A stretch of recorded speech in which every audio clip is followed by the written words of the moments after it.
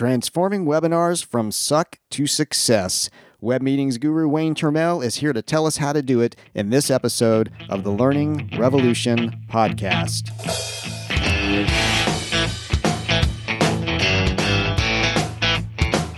Hey there, and welcome to another episode of the Learning Revolution podcast. I'm your host, Jeff Cobb, and I am here with the sole aim of helping you grow your audience for educational content, build a thriving business, and change the world.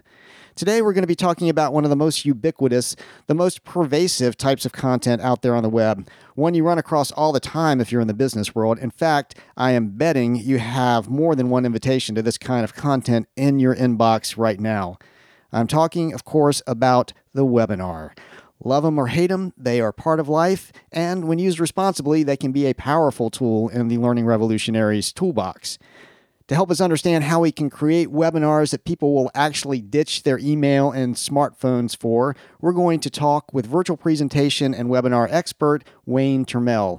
I'll give Wayne a more proper introduction momentarily, but before we roll into the interview, I'd like to make a brief appeal to what seem to be the thousands of people out there, if I can trust my stats, who have been listening to the Learning Revolution podcast. If you like what you've been hearing, if you value what you've been hearing, please take a moment to give the show a quick rating over on iTunes. It doesn't take but a couple of clicks to do that, and it would mean, well, ever so much to me.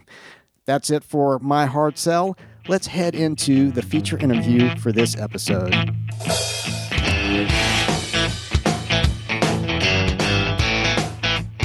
I am joined today by Wayne Turmel, who is an expert in communication skills and management and the principal of GreatWebMeetings.com. He is also the author, among other works, of the American Society for Training and Development's 10 Steps to a Successful Virtual Presentation. 10 Steps to Successful Virtual Presentations, in the plural there, and also of 6 Weeks to a Great Webinar. And as you can probably tell from those credentials, Wayne is someone who knows a great deal about delivering first-rate online events, and I'm looking forward to him sharing some of his wisdom today. Welcome, Wayne. Wisdom, he says. Jeff, you have to prove yourself on that point. Yeah, way to set the bar high, buddy. Well, Wayne, thanks so much. As we both know, webinars are just an incredibly popular medium. They've gotten easier and more popular over time. But, as we dig into them, I want to start with what I guess you would call the elephant in the room. I'm not sure how that plays out in a virtual environment, but you do a survey, or you talk about a survey at the beginning of your 10 tips book about webinars, and you say that the number one word that showed up when you asked people about their sort of reaction to webinars was, quote, suck. Now, why is that? Yeah, that research is both cool and kind of embarrassing because it was completely unexpected. What we did was we took people, and these were people who sat through marketing webinars, and we said, what was your experience like? And we did some numerical study, and then we asked them for written comments. And in the written comments, fully 1/3 of the people used the word suck, which is not terribly professional, but is statistically significant. Certainly, I think you'll agree. Yeah, it's certainly not encouraging if you're trying to put on a webinar. So, why is that? What is it that tends to tilt webinars in that direction? It's really here's essentially the thing, and this was a couple of years ago when webinars were a fairly new experience for everybody. But the truth of the matter is that the majority of people who get asked to deliver online presentations, whether it's training, whether it's marketing webinars, and the people on this call are kind of exhibit A, we woke up one morning and got told, here, make it happen. The numbers are pretty significant. Fewer than 20% of people actually receive any training on the tool or how to use it effectively before they're asked to present to innocent victims. It's a little bit like learning to drive by taking your parents to the airport. It's doable, but it's not a lot of fun, and nobody's going to be in a hurry to do it again. Right. It's actually quite stunning. I was just at an ASTD conference not too long ago, and these numbers are pretty standard across the board. I asked the people, and these are training professionals, how many of you were asked to design or deliver webinar type training or events before you ever actually participated in one that you thought was any good? And the numbers are well over 50%.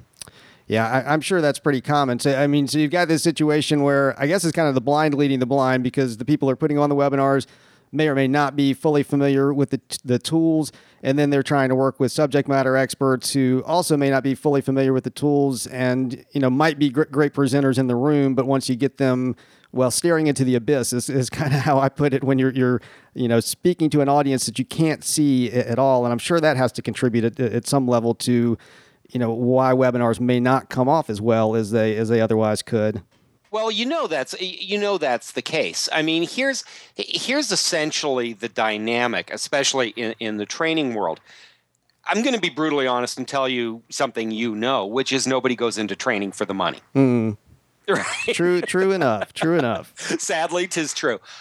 So what happens? Why do we go into training? Well, we like helping people learn. We like seeing the light come on. Let's be honest, most of us are frustrated performers. The being in the room, the being the front of the room, the center of attention, all that good stuff is a big part of what we like about our jobs.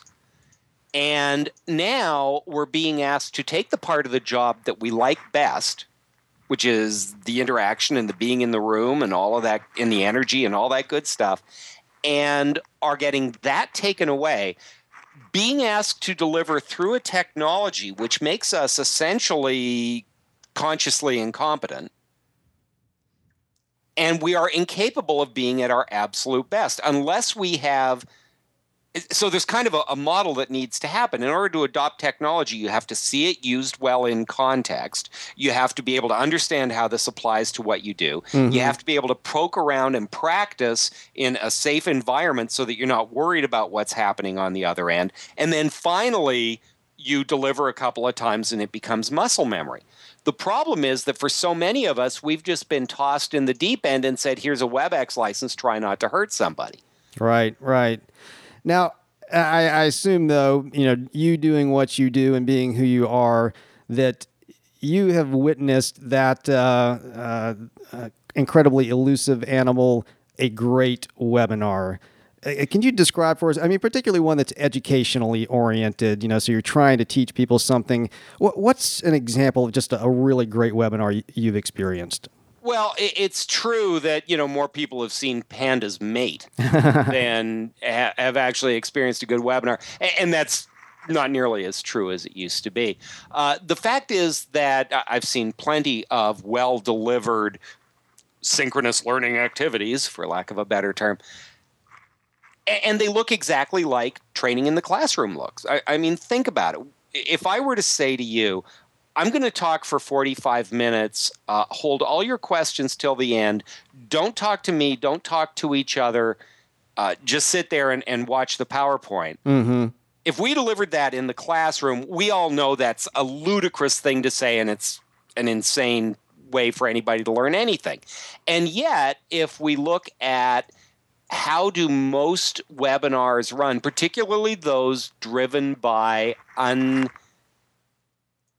comfortable presenters. Our natural indication is, I just want to put my PowerPoint up, let me get through it so I don't run long, hold all the questions till the end, I don't want anybody to chat, I don't want to do any more multitasking than necessary. I'm so focused on just trying to get through it that I'm delivering a not very satisfying and not very effective learning experience. Right. If you get comfortable, if you understand, here's another number. More than 80% of people use fewer than 25% of the features of these platforms. So, for example, if you think about what goes on in the classroom, there's probably a corollary. I mean, I say to people all the time, what would you do at this point in the class? Well, I'd ask for a show of hands. You do know that most platforms have a button that says raise hand. Very true, and you rarely see that used in my experience. You rarely see it used. The notion of keeping class size small so that you can keep the phone lines open and let people participate just as they would. A lot of people restrict the chat because, well, what if they say something stupid or, they get out of control? But people talk in meetings all the time. Mm-hmm. That's the value, right? People make a joke and everybody laughs, but it raises a point and there's a conversation and maybe somebody gets to chime in. So why, as a learning professional, would you limit the ability for people to participate? Right. So if you think about what's available, at this point, I'd go to a flip chart and do it. There's a whiteboard. You can use it live in the moment. It's incredibly powerful stuff. So if you learn and have seen the tools used in context, it's one thing to know there's a whiteboard, but it's something else to see it used and go, oh, everybody can write on it themselves and I can hand it off. I can have somebody scribe for me so I don't have to write and think and spell at the same time. Right. After a while, you go, oh, okay, I see how this works. And once you've seen it used in context and you understand the possibilities, and then you try it a couple of times, you start to develop the muscle memory and you start to build it into your courseware and things like that so that it becomes much simpler. Right. But at the very beginning, the problem is the first couple of times you use it, if you're so freaked out about the technology that that's your focus, you're not going to be facilitating the way you should. You're not going to be intentionally including people. You're not going to be doing all those higher level things that make you so successful in the classroom.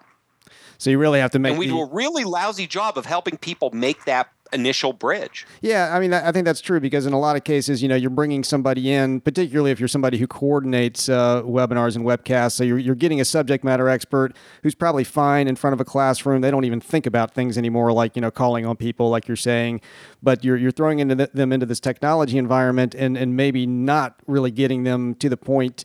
It may not be unconscious for them like it is in the classroom, but at least where they're extremely comfortable. So that, like you're saying, they can engage at the higher level. So it seems like there's just a big element of preparing well, whether you are the subject matter expert or whether you're helping subject matter experts to do this. Well, it's a huge thing. I mean, when you're dealing, and there's a whole 3-beverage conversation about working with subject matter experts, right? Who aren't necessarily the trainer or the lead presenter, but this is a different animal, right? As you said, there are a lot of unconscious things. The best analogy is driving. When you learn to drive, right, your eyes are glued to the dashboard and you're watching your speed and you're watching all this stuff and you're multitasking like crazy and it's really uncomfortable and weird. But after a while, you can flick your eyes down at the dashboard, look back up, and you don't even think about it. Same thing happens in the room when you're presenting, right? Whether it's a marketing presentation or a sales call or a training, you look around the room, you can see this person's into it, this person's not, this person has a question because they're giving you the Scooby-Doo face. You get all of that information instantaneously. And we know how to respond to that because we've been doing it for these many years. When you're online, you're getting different types of input. You're not getting it the same way. You're not getting it in the same amount. So you need to learn what that feels like. And the way to do that is not when there's innocent victims on the other end. Right. So to continue that line of thought then, I mean, you've got your book, the 10 steps for virtual presentations, and you've got your 6 weeks to a great webinar. And I know, in the space of the few minutes we have here, you're not going to be able to cover all that content. But in terms of preparing, in terms of getting to that point of being successful, of having the great webinar, I mean, if there are just 2 or 3 tips you could give people, learning the tools is obviously one of them. What else, if you had to say, just please make sure you do this if you really want to have a great webinar? Yeah, there are a couple of things that you need to do. And let me pick 3 at random just for purposes of sanity here. The first thing is you have to keep your audience in mind. And that sounds really obvious, but it's not. A lot of webinars, because of time constrictions, because you put 100 people on a call, tend to be one-way webcasts as opposed to interactive presentations. And there's this lovely term. When I learned this term, it actually changed my training career forever. It's called the Harare limit, H-R-A-I-R. People can Google it later. And what it basically means is it's that moment, we've all been there, where you want to pay attention, you want to listen, but your brain is full. I've been there. Well, everybody has. It's a perfectly natural thing. It ties to the idea that we can only take in, 8 pieces of information. As training professionals, we know that. So why would you inflict that on an audience, intentionally or unintentionally? And we reach that Harare limit much more quickly in an online environment than we do in a classroom. So what does that mean? You need to break your information into small chunks. You need to give people information and then let them process that information, whether it's through doing some activity, whether it's through asking questions, whether it's having a chance to talk about what they've just learned. You need to deliver it in small chunks. So the first thing is you have to understand the limitations your audience are under and quit fighting them, play to them. Understand the reality. So it needs to be about your audience. That's the first thing. Okay. The second thing is that when we look around the room when we're presenting, we're actually getting feedback from the audience every 30 seconds. Right? Every time you look at somebody else, you're looking in their eyes, you're seeing that they're getting it, or they have a question, or they're angry, or they've tuned out. We can see that, and we're getting that information all the time. Online, we don't tend to get that incidental information, which means we have to go after it.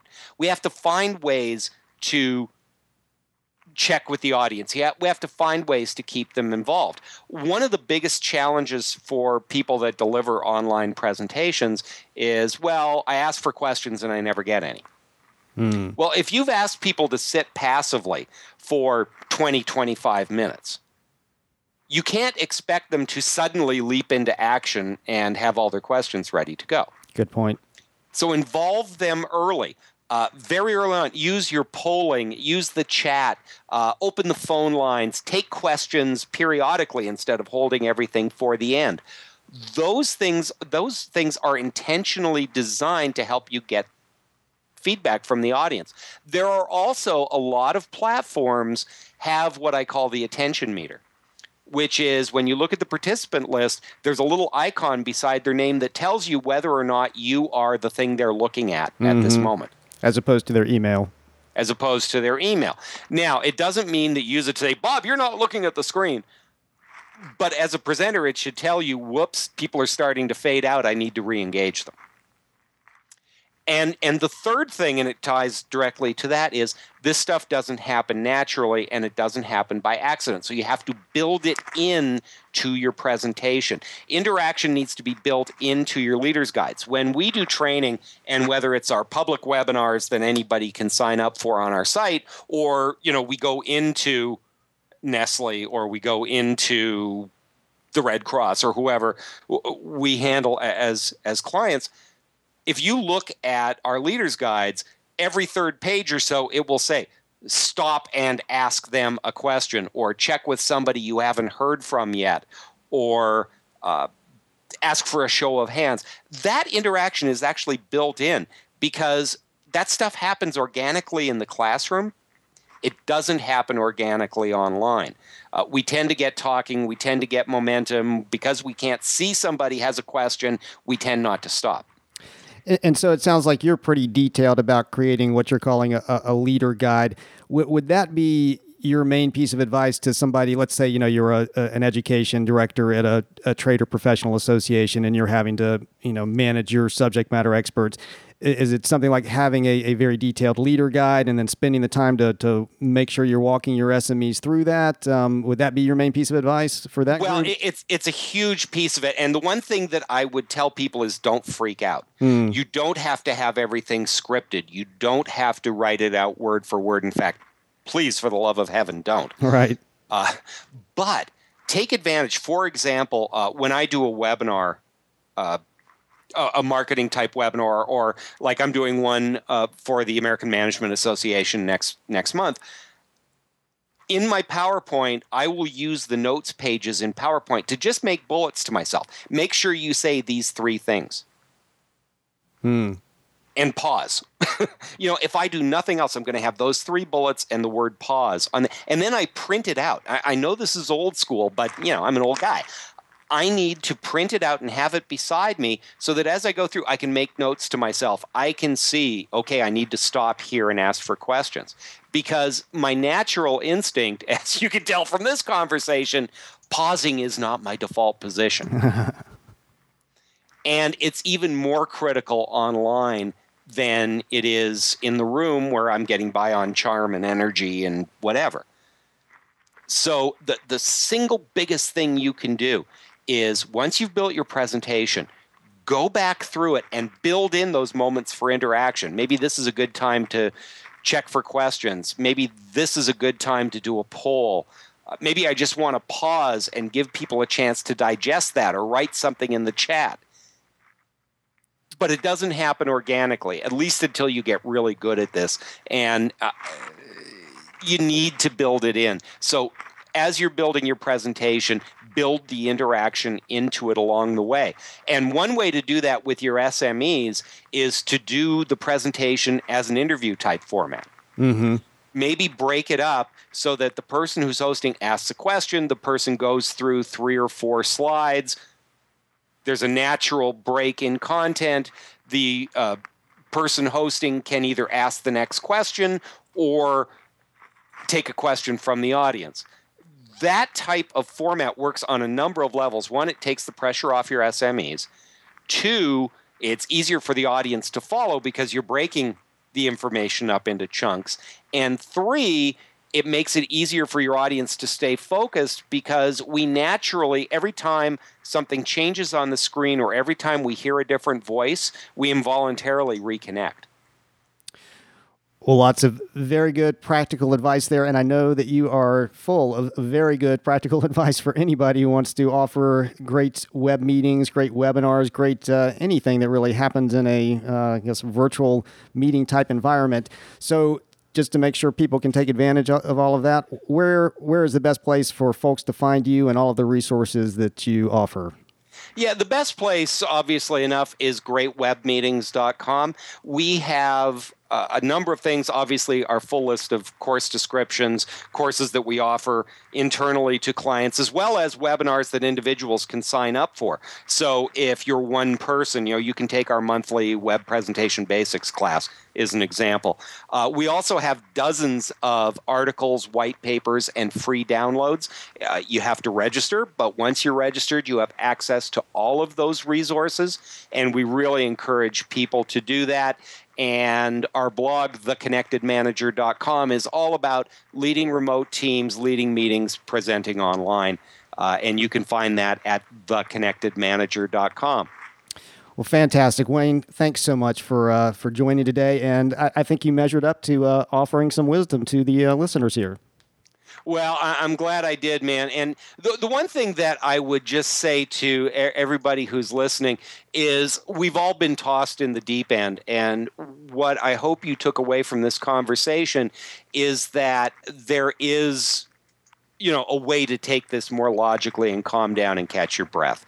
The good news is we are really good at what we do, right? Everybody who's listening to this has experience in the classroom. They already know their subject matter. They already know how to present. Now it's just getting over that hurdle to using a new tool. Excellent words to end on. Thanks so much, Wayne. That wraps up my conversation with Wayne Turmel. I do strongly encourage you to go visit Wayne's website. He has some great content there. And if you're serious about webinars as a part of what you're going to deliver to your audience, I highly recommend the training that he offers there. It'll really help you to take things up a few notches. I'd also like to point out before I sign off here today that Wayne and really most of the people that I've interviewed here on the Learning Revolution podcast are what I consider to be practicing learning revolutionaries. He's using educational content not only as part of his marketing mix, but it's also part of his revenue stream. He's using the web to deliver some great educational experiences, and he's basically a solo expert who's able to do this. And this is true of a range of the people that I've interviewed on the show, from Leah Babauta to Alan Weiss to Michael Stelzner, who's taken it to a whole new level with the types of virtual conferences that he offers through Social Media Examiner. So you're not just getting theory here. You're not just getting people with nice ideas. These are people who are actually applying these ideas and delivering great educational value, leveraging their expertise globally, really, and creating a thriving business out of it, which is, one of the main aims of this entire podcast. A couple of other notes before I sign off. One is that you can get the show notes for this episode at learningrevolution.net/episode 14. And there you'll be able to find links to Wayne's site and to a number of other resources related to delivering great webinars. I'll make one more appeal for giving a rating or review over on iTunes. To get there quickly, you can just go to learningrevolution.net/iTunes. And then finally, I'd love to hear from you. So go to the learningrevolution.net site and go to the contact form and send me a message that way. Or alternatively, if you look over to your right when you're on the site, you'll notice that there is a voicemail option. If you have questions, if you have issues you'd like to raise that could be tackled on the show, then by all means, leave me a voicemail, and I may even use that in a future show. In the meantime, thank you, as always, for listening to the Learning Revolution podcast. This is Jeff Cobb, signing off from The Revolution.